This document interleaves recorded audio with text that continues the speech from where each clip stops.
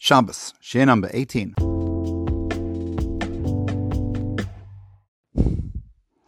Okay, so hand on heart. Those who followed the Shir last week spoke about Shabbos being that experience of closeness to Hashem, the Beis Hamikdash. How many of us can really say that yesterday we experienced that intimate connection between ourselves and Hashem? How do we find the Beis Hamikdash in Shabbos? So you might be thinking, yeah, my Shabbos was the Beis Hamikdash, the destroyed Beis Hamikdash. But let's see what we can do. And I was thinking yesterday, we're going to keep learning this Torahs. We're going to keep trying to understand the depth, the inner beauty and spirituality of Shabbos, with the intention that we should strive to create and to experience a Shabbos like this sometime. Something to strive for, even if it's not what we're realizing right now. So when we examine the details of Shabbos in the Beis Hamikdash, we see some amazing similarities. The most beautiful aspect of the Beis Hamikdash was its atonement for sin. It cleansed and purified us. As the rabbis say, said Rabbi Yehuda, son of Rabbi Shimon, there was never a person in Yerushalayim with sin. How so? The morning sacrifice would atone for sins of the previous night. The afternoon sacrifice would atone for sins committed during the day. Thus, in any case, a person would not go to sleep in Yerushalayim with sin.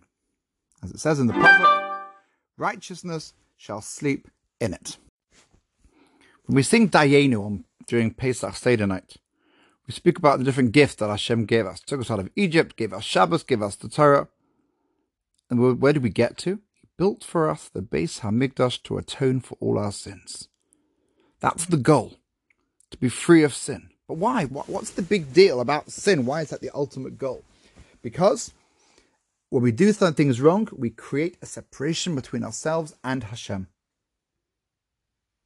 And by getting rid of sin, we get rid of the separation. Everyone has misfortunes of various kinds, illness, family problems, financial difficulties, etc. Why do these things happen? We all know and believe that calamities befall us because of things we've done wrong. If so, what could be better for us than getting rid of sins? This is what happened. This is the real beauty of the Beis Hamikdash. It's the place where the sins of Israel are deleted, wiped out, gone. And so it is with Shabbos. Said Reb Chisda in the name of Mar Ukva, anyone who davens on Shabbos night and says, Vayichulu hashamayim v'ha'aretz, 2 angels accompany that person and place their hands on the person's head and say to him, your sin has departed.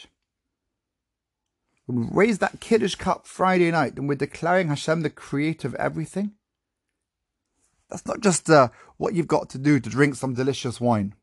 It's a moment of testimony, and that testimony brings about forgiveness, atonement for sin. So one of the first things that happens to a Jew on Shabbos is that his sins are erased. On Shabbos, Hashem considers us perfect tzaddikim who have never sinned. On Shabbos, the Musaf sacrifice contains only 2 sheep. There's no goat for a sin offering as we find during the festivals. There's no need for one because on Shabbos, there is no sin. Why? Work with me. On Shabbos, why do we do sins? We do sins because we feel the world belongs to us and we can do what we want. But when you declare that Hashem runs the world, you understand that you really shouldn't and can't go against the will of Hashem. And to continue this thought, you'll have to come back tomorrow. Have a lovely day.